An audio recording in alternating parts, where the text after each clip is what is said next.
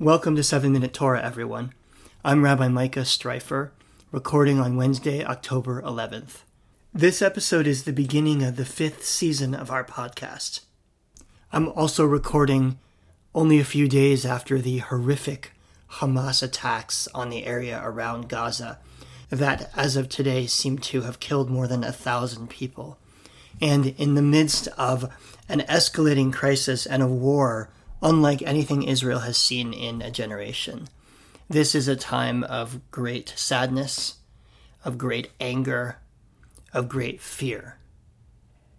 Now, coincidentally, I had scheduled an interview for today with Alden Solovy. Alden is a longtime friend of the podcast. He's a poet and a writer and a liturgist who lives in Jerusalem.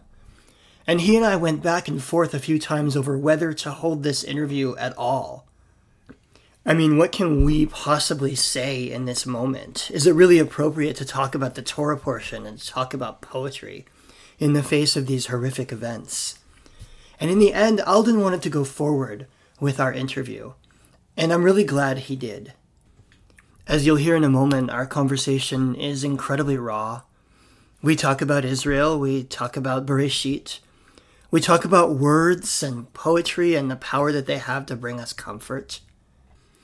So here's my conversation with Alden Solovy. Alden is a liturgist and a poet. He lives in Jerusalem, and he is the author of the brand new volume called These Words, Poetic Midrash on the Language of Torah. Of course, we're talking about this week's Torah portion, Bereshit, which is Genesis chapter 1:1. Through chapter 6, verse 8. One more thing. This interview is different from most of my other interviews in that we didn't just jump into the Torah portion. We really felt like we needed to talk about things that are going on. And as I said, the conversation is quite raw. If you just want to hear the Torah portion part, I recommend fast forwarding to about the 10-minute mark of this podcast. That's where we segue from talking about Israel into talking about Bereshit. Of course, the topic comes back here and there throughout the podcast. Alden, thanks for joining me. Welcome to the program. Thanks for having me. Now, I know you're joining from Jerusalem. How are you holding up these days? It's tough. I go from weepy to angry. We have sounds of war around us, even though Jerusalem is far from the action. There's planes overhead constantly, which are fighter jets going out on sorties. We've had sirens in Jerusalem, which is remarkably rare. I think I've had in my 11 years here, up until these last 3 days, 2 air raid sirens. Now we've had close to 10 in the last 3 days. It's disorienting. It's a lack of sleep. It's anger. I have friends who've lost relatives, children. I have friends whose children were in that party and it was hope that they got out somehow, but they also perished. I have easily 30 to 35 children, sons, daughters of friends who have been called up to the military. It can't really be explained with words. I mean, it's the kind of thing that I think must touch everybody in Israel, between people who have lost loved ones or who have children being called up. I mean, I have several friends. I'm living across the world, and I have several friends whose children are being called up right now. It's just, what's the mood like around you? How are people feeling? People are coming out of shock and going into anger. There is and will continue to be a tectonic shift in the psyche of the Israeli people, much like the Yom Kippur War. The idea that having a terrorist-run region right next door that lobs missiles over the border has been shifted to this is a dangerous enemy that can and will invade. And, an invasionary country is different than sort of a hostile neighbor who can be contained. The result is going to be a complete shift in the way the politics of war and peace are talked about here. No one, even people left leaning like myself or solidly left, can tolerate living near someone who so blatantly wants to kill, maim, destroy, torture, torment, take captive civilian population. Yeah, I mean, what's so horrific about this is the toll on civilians, and in many ways the toll on this society. I was listening yesterday to the Hartman Institute podcast, Daniel Hartman and Yossi Klein Halevi. And Yossi Klein Halevi said, I wrote down his words because I just found it so powerful, that his general mood, he said, is the walls closing in, the floor dropping under my feet, the ceiling blowing open, total insecurity. And he said radical disorientation. It just seems to me from afar that so much of what Israelis thought they knew maybe is turning out to be different than what they thought they knew. That there's just this sense of disorientation, this sense of having to find which end is up. Are you experiencing that right now? Yeah, I think that's spot on, and I am experiencing that, and I'm experiencing it in my conversations with friends and seeing the faces of people on the street. It very much is a massive shift in the notion that we are a secure, safe, strong, capable, invincible, if you will, nation. Yeah, and I can tell you, as a diaspora Jew, I don't even know what to pray for right now. I'm so used to praying for peace, but looking at the situation, it feels so intractable to me. And again, I know you're not a political analyst, and I'm not asking for an answer to this question. I think I'm expressing something I'm feeling right now, is that it feels so intractable that I don't even know where to start. I want to bring the nechemta. I want to say we hope for peace. We pray for an end to hostilities, but the whole thing feels so far beyond comprehension. And that's where I'm sitting right now. And I'm not even in Israel, so I can't even imagine the level of disorientation and the level of inability to comprehend that people must be experiencing there right now. Here in Israel, we are indeed praying for peace. We're praying for the success of our and safety of our soldiers.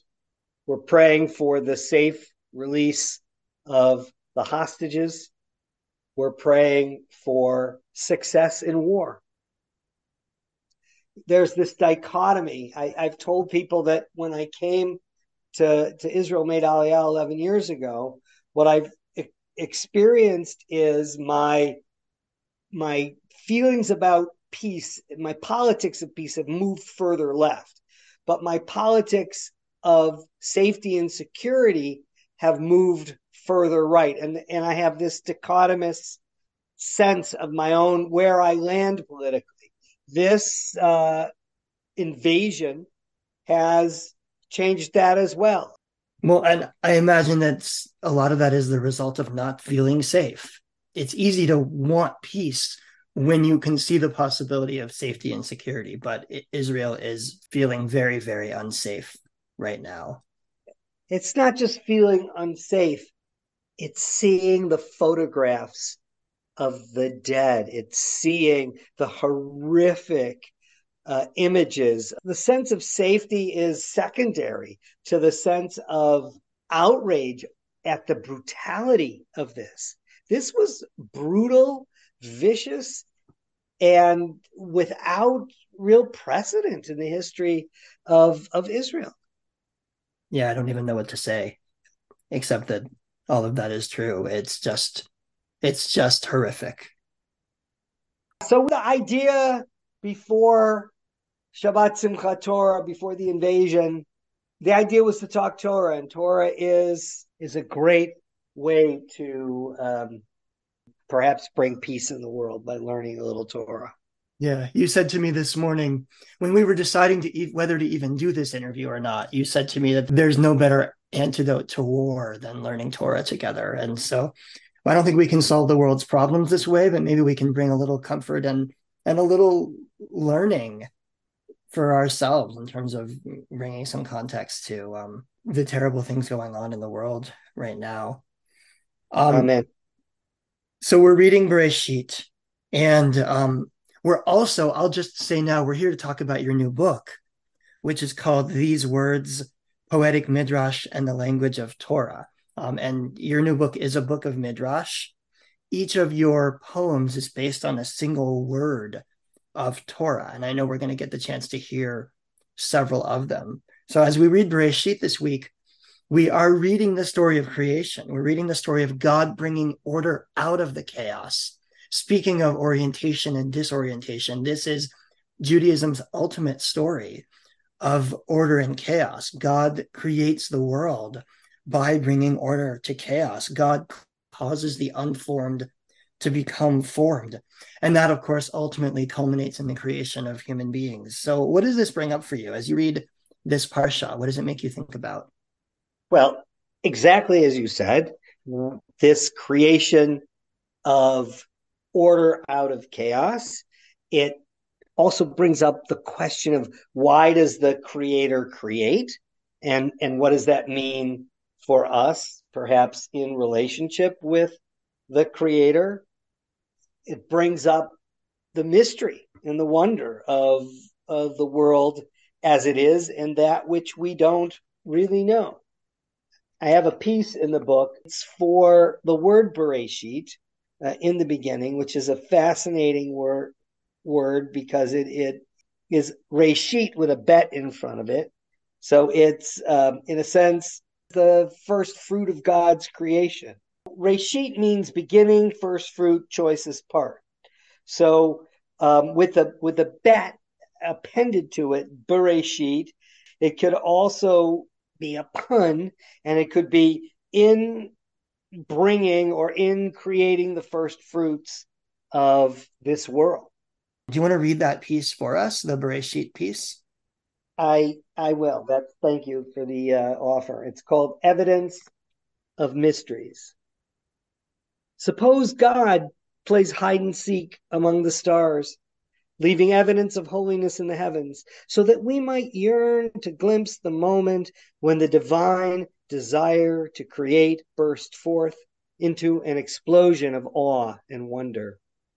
Suppose God plays hide and seek among the words of Torah, from the beginning, leaving evidence of mysteries in the text, so we might yearn to glimpse deeper wonders of divine revelation bursting forth from the beginning of time.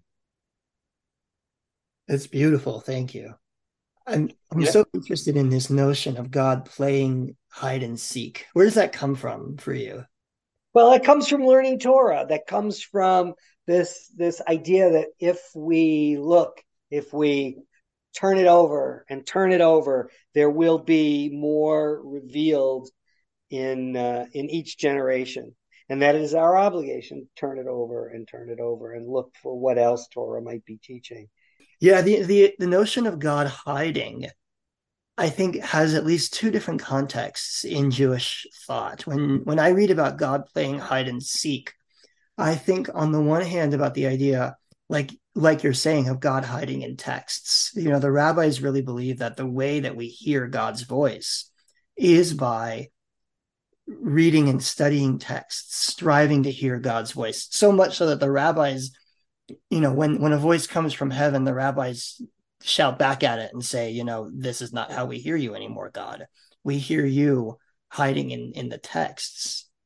But then on the other hand, the notion of God hiding has also been language that Jews have used over the years to describe tragic moments, to describe those times in life where we aren't exactly sure where God is.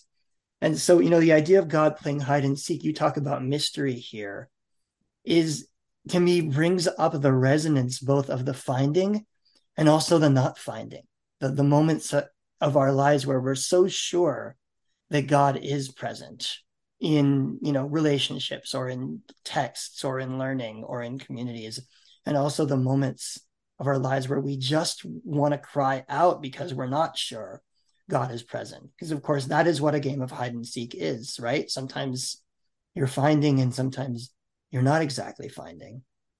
And it gets to the idea of what is the creator doing here? There's I believe it's a Hasidic story about God playing hide and seek. And essentially the upshot of the story is that God plays hide and seek so that we will seek. God wants us to yearn for God. And if God was so present, we wouldn't yearn for God. If God was so absent, we would not be able to ever reach God and we'd give up. So this sort of in between place of possibly being findable and possibly not being findable keeps the mystery of the relationship alive. Hmm. And maybe it also reflects our real experience in the world, where sometimes we really do feel that we are in the presence of God and sometimes we really don't. I think we live in this world where God's presence is kind of in and out, right? The traditional Jews believe that there was a time when God's presence was much more concrete in the world. Before the temple was destroyed, before the exile began, you could experience God's presence in the world in a much more accessible way. And now you can't. As a liberal Jew, I don't think I believe that. I don't think I believe that the theological reality of the world has changed in the last 2,000 years. But I do understand the notion that God's presence is sometimes accessible and sometimes not. And so the text that we write and the poetry that we write and the liturgy we write, I think is often a reaction to that dichotomous experience of sometimes being or sometimes feeling yourself in the presence of God and sometimes absolutely feeling the absence of God. Yeah, the theological implication of God being less present after the destruction of the temple, I struggle to deal with. At the same time, the metaphor that my actions, our actions are the way we choose to interact with the divine can either bring the divine closer or push the divine further away. That bit I find important and perhaps a bit troubling. And yet I feel that in my life when my prayer life is spot on, more active, when I'm borrowing a phrase from 12 step, when I'm trying to increase my conscious contact with the God of my understanding, then I'm actually feeling closer to God, feeling a closer presence. And when I'm ignoring that relationship, in a sense, I'm pushing it away. So I think the metaphor, regardless of the theology, I think the metaphor is very useful in understanding how I might be in relationship with the divine. Yeah, and I think it speaks to, in a way, just how powerful we can be. I mean, there are moments where we feel incredibly powerless. And so that's when we have to look for the power that we do have in the world. And that is often the power, as you're describing it, the power to bring God closer, which I think is also the power to connect with others, the power to support other people, the power to knit together the fabric of relationships, the power, the Torah says in last week's Torah portion, talks about chazak ve'ematz, talks about being strong and resolute. And I think the power we have often is the power to bring God into what feels like an empty world, which God knows, sorry for the pun, is not always easy to do. But maybe that is exactly the capacity that we do have, that Judaism wants us to know that we do have. I'm struck also by the question of where does that leave us in relationship with God. And this the I have a piece in the book It's the only two-word phrase that I explore. Every other entry in the book is one word. This is tohu vavohu, chaos unformed. I believe it's the second pasuk, the second verse in Bereshit, where we're told that there's this astonishingly empty, without form, and empty. Another way um, to find tohu vavohu, chaos unformed. This amorphous, unformed yet completely full of all potential pre-creation state. And I want to read the piece for it because it gets to sort of this idea of why does the creator create and what might our relationship be, if you don't mind. Yeah, I was thinking of the same piece actually. So you and I are clearly on the same page. Go for it. Please do read the piece. It's called At the Edge of the Deep. In a dream, God took me to the swamp, the formless deep, roiling with anticipation and desire, from which divine yearning created us all. Everything held in nothingness, light confined in darkness, life calling out in song, souls calling out in prayer, seeds of beauty and terror, seeds of history and eternity. God asked me, shall we make human in our own image? Confused, I replied, you've already made me. Oh, dear one, God said, before I created you, you called out to me from the deep. You yearned for me. You courted me, and I fell in love. Wow. It's so beautiful. First of all, the way you use words is so beautiful, which I suppose is why you're a poet. Thank you. You've quoted or paraphrased at least three different midrashim here. The image of the tohu vavohu, the image of the deep being just filled with potential, the language of souls calling out in prayer, seeds of beauty and terror, seeds of history and eternity. It's so it so echoes, I think, the idea of creation as full of potential. And I'm struck actually by the line where you wrote seeds of beauty and terror, because of course that midrash where God asks the angels, "Shall we create human beings?" and the angels go on to debate and discuss, and and what the angels really are doing is they're saying, this world is going to contain beauty and it's going to contain terror. It's going to have all kinds of beautiful and great things in it, and it's going to have all kinds of terrible things in it. And the question that's being asked there in many ways is the question of, is it worth it?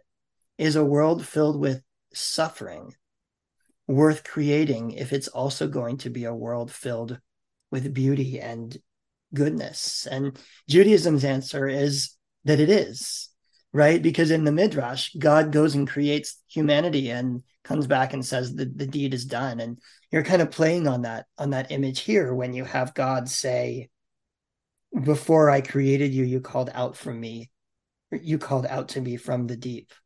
What made you write this poem? What drove you to put these words down? Well, I wish I knew.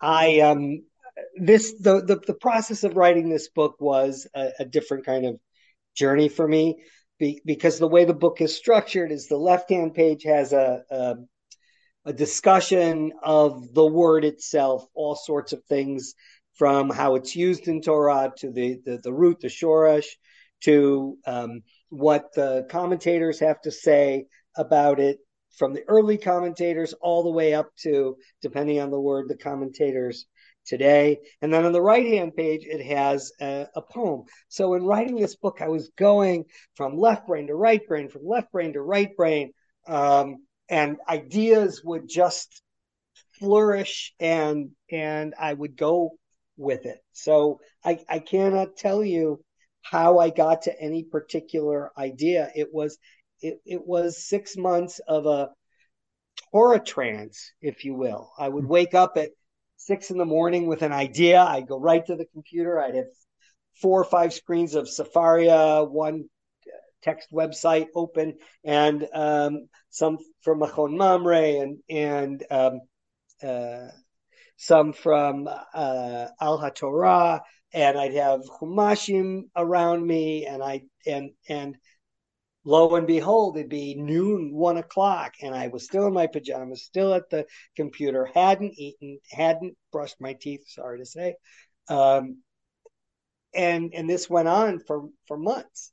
So I can't necessarily answer for any particular poem how I got to that particular idea in the poem. It sounds almost like divine inspiration, what you're describing. Look, we liberal Jews, we don't tend to like to say, God told me to do this. That's kind of creepy for most liberal Jews. But I will say that I believe my writing is a gift from God, and when God is done with me, this gift will dry up just as randomly as it appeared 14 years ago when I was writing books on healthcare economics. Every poem I write still is a surprise to me. Well, so let's talk about the project a little more broadly. You're calling this poetic midrash on the language of Torah. So first of all, tell us how are you defining midrash here? Yeah, I'm using a very modern liberal definition of midrash. Now, some could argue that midrash is a particular form with rules and history, and there can be no midrash after the early commentators wrote their interpretations, I'm just not following that general logic. I'm talking about midrash as the broader interpretation of Torah based on learning, instinct, understanding our modern situation. I do believe deeply that midrash should be rooted in learning. That said, I don't think it needs to be constrained in any way. Poems can be midrash, dance can be midrash, art can be midrash. Yeah, in fact, if I can use this opportunity to put in a plug for a class that we have coming up at La Sok in a few weeks, Rabbi Leah Berkowitz is going to be teaching a class on creative midrash, actually classical, contemporary, and creative midrash. And the idea being that we study midrashim and then we create our own. And I know that the definition she's using as well is quite broad. You can create midrash in words, you can create midrash through art, you can create midrash in a whole series of media. And I don't know if the ancient rabbis imagined artistic midrash, but they certainly imagined poetic midrash because they were writing poetic midrash as well. And I also think that the ancient rabbis did not imagine that midrash would end in the 5th century. Right? I think they thought they were doing something ongoing and that people would continue to do what they were doing. If I can just read a little piece from your introduction here. This is on page XXI, so I guess that's 21 of the introduction. You write, "We are a people of stories. We tell them. Then we tell stories about them. Then we tell stories about the stories of the stories. We call that midrash." And that to me is what Jews have been doing since time immemorial. In fact, in many ways, the Torah are the stories that we tell about the stories. If we imagine that the Torah was also the product of traditions and stories that were being passed down, then we're writing stories on top of stories on top of stories on top of stories, because that is how Jews make meaning of the world. It's how we make sense of the world, by understanding what's been passed down to us and what kind of and what it's supposed to mean to us. So I appreciate that expansive definition of midrash, and that understanding that midrash is not only something we read that was created by a group of people a long time ago, but also a verb in a sense, right? We are continuing to create midrash. We're continuing to draw new meaning out of these texts. Your book here of midrash is a specific kind, which is to say you've taken individual words and you've spun poems around them. Why words? What made you decide to do it that way? Curiosity about words, love of words. Also, it's something that hadn't been done. And, words are the basic unit of communication.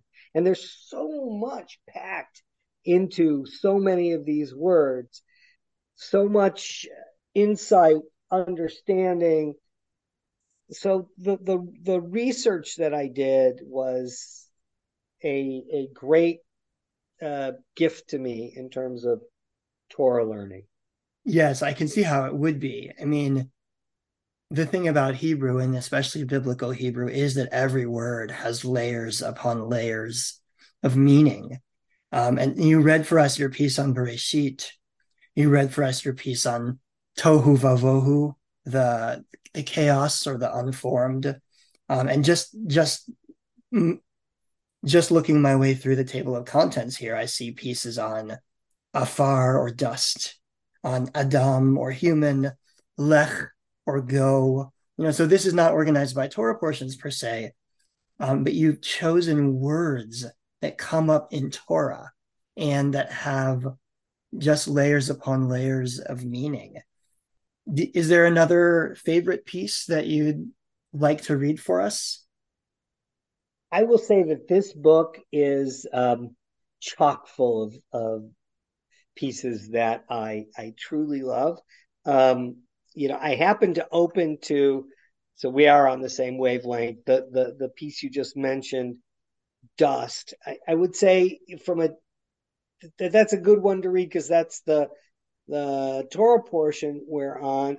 I will say I truly love also the piece for Rakia, which is in our Torah portion. The piece for Tzohar, which is going to come up in Parshat Noach, is one that totally surprised me when I wrote it. But if we're going to stick with Bereshit, maybe let's go with Afar. Okay. This is afar or dust. And the poem is actually called Dust. God made Adam from sawdust and stardust and fairy dust, dust from the four corners of the earth, dust from the four corners of the sky, angel dust, moon dust, dust from where the rainbow ends, dust from Eden, and dust from the world to come, dust that sparkles and shines, dust from the land where a bush still burns, waiting for you to return to God's holy mountain. Thank you. Again, it's so beautiful.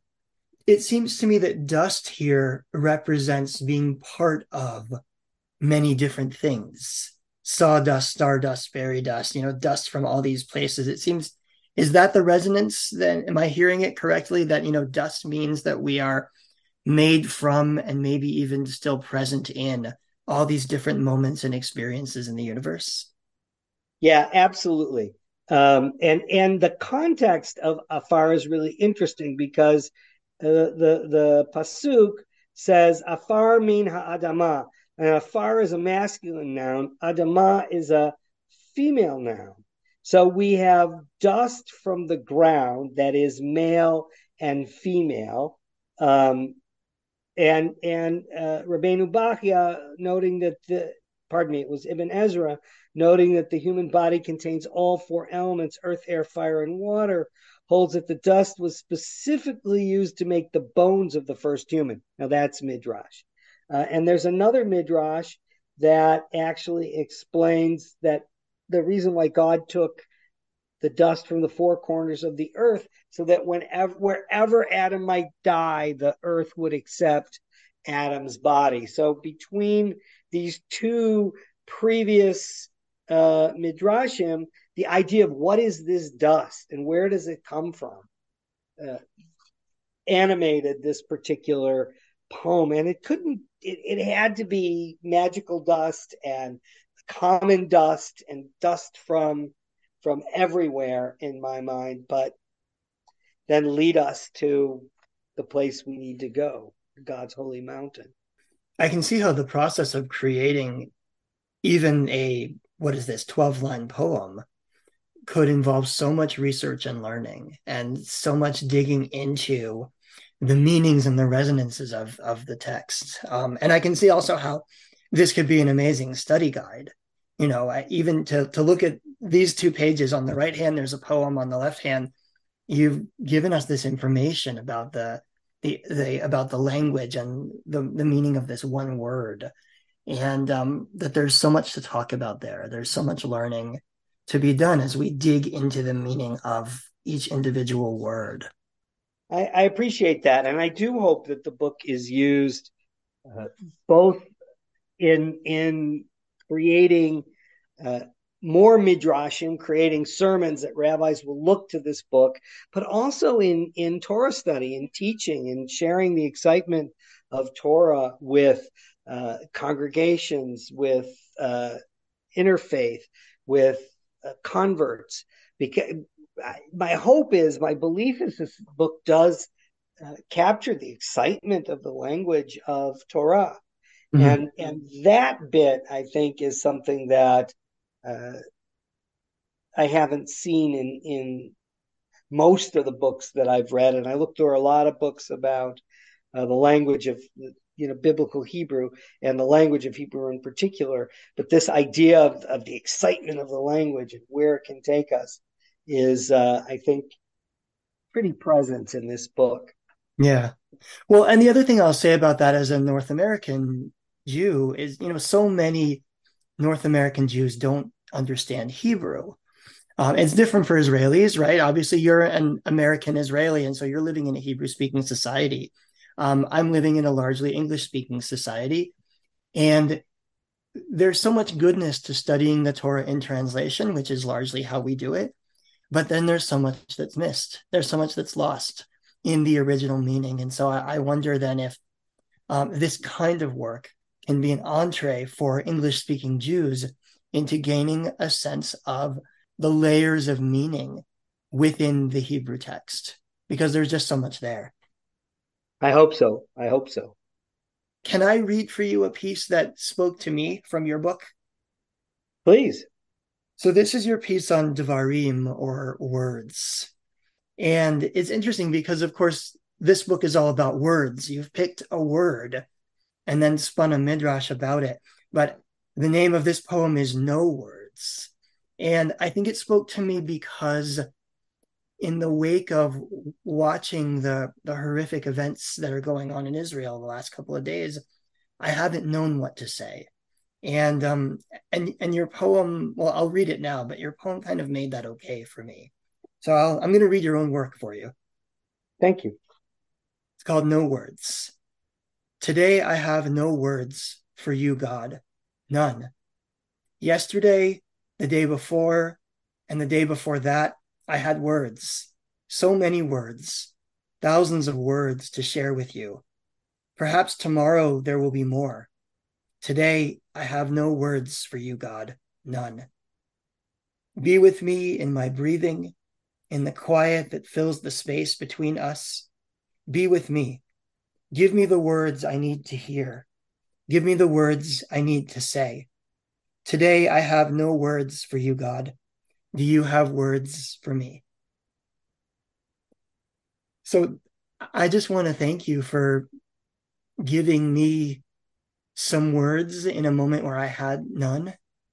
And also for telling me that it's okay for there to be moments where we have no words. I think maybe all of us do, but I know that I live in a world where I think that I always have to have something to say. Maybe it's because I'm a rabbi, right? We're just trained to talk a lot. Right. But also the world of social media, something happens, you got to post about it. Something happens, you got to comment on it. But I just have found myself speechless over the last couple of days. And when I read your poem, that it made me feel okay about that. It made me feel that there are moments in life when we don't always know what to say, and that could be okay. So thank you. Thank you for this.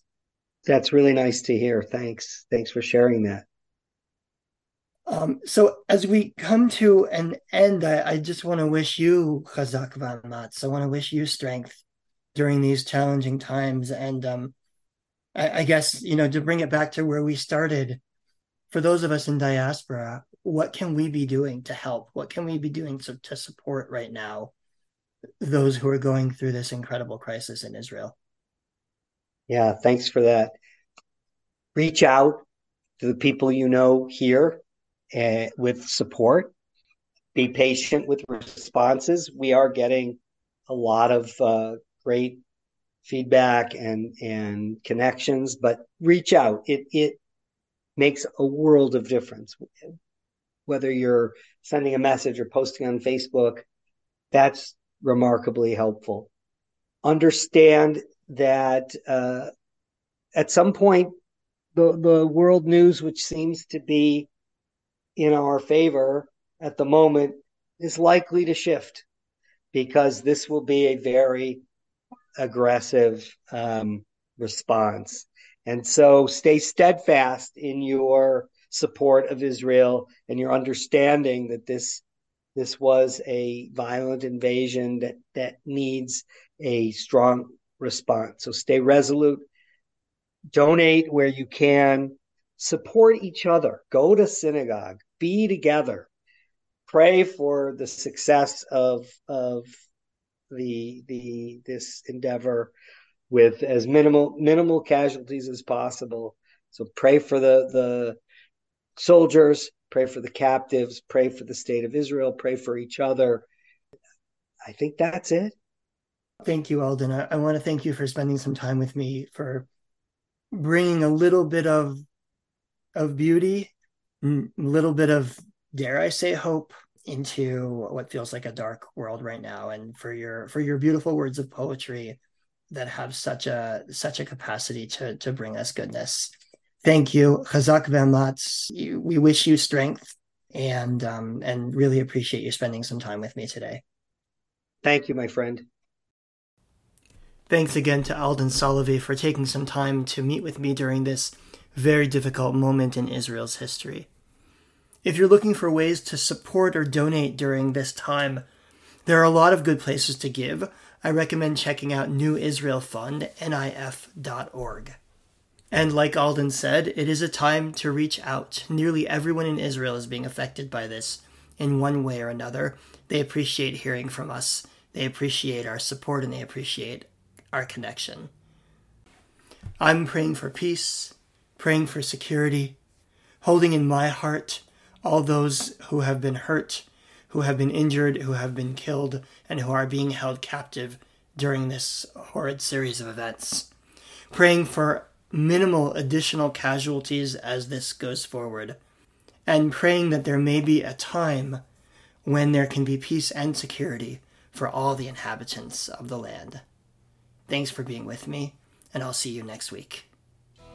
7 Minute Torah is a production of La'asok, Sacred Texts, Modern Meaning. If you enjoyed this program, please consider becoming a sponsor at patreon.com/7Minute Torah. For more information about upcoming learning opportunities, go to laasoka.org, LAASOK.org. I'm Rabbi Micah Streifer. Thanks for listening.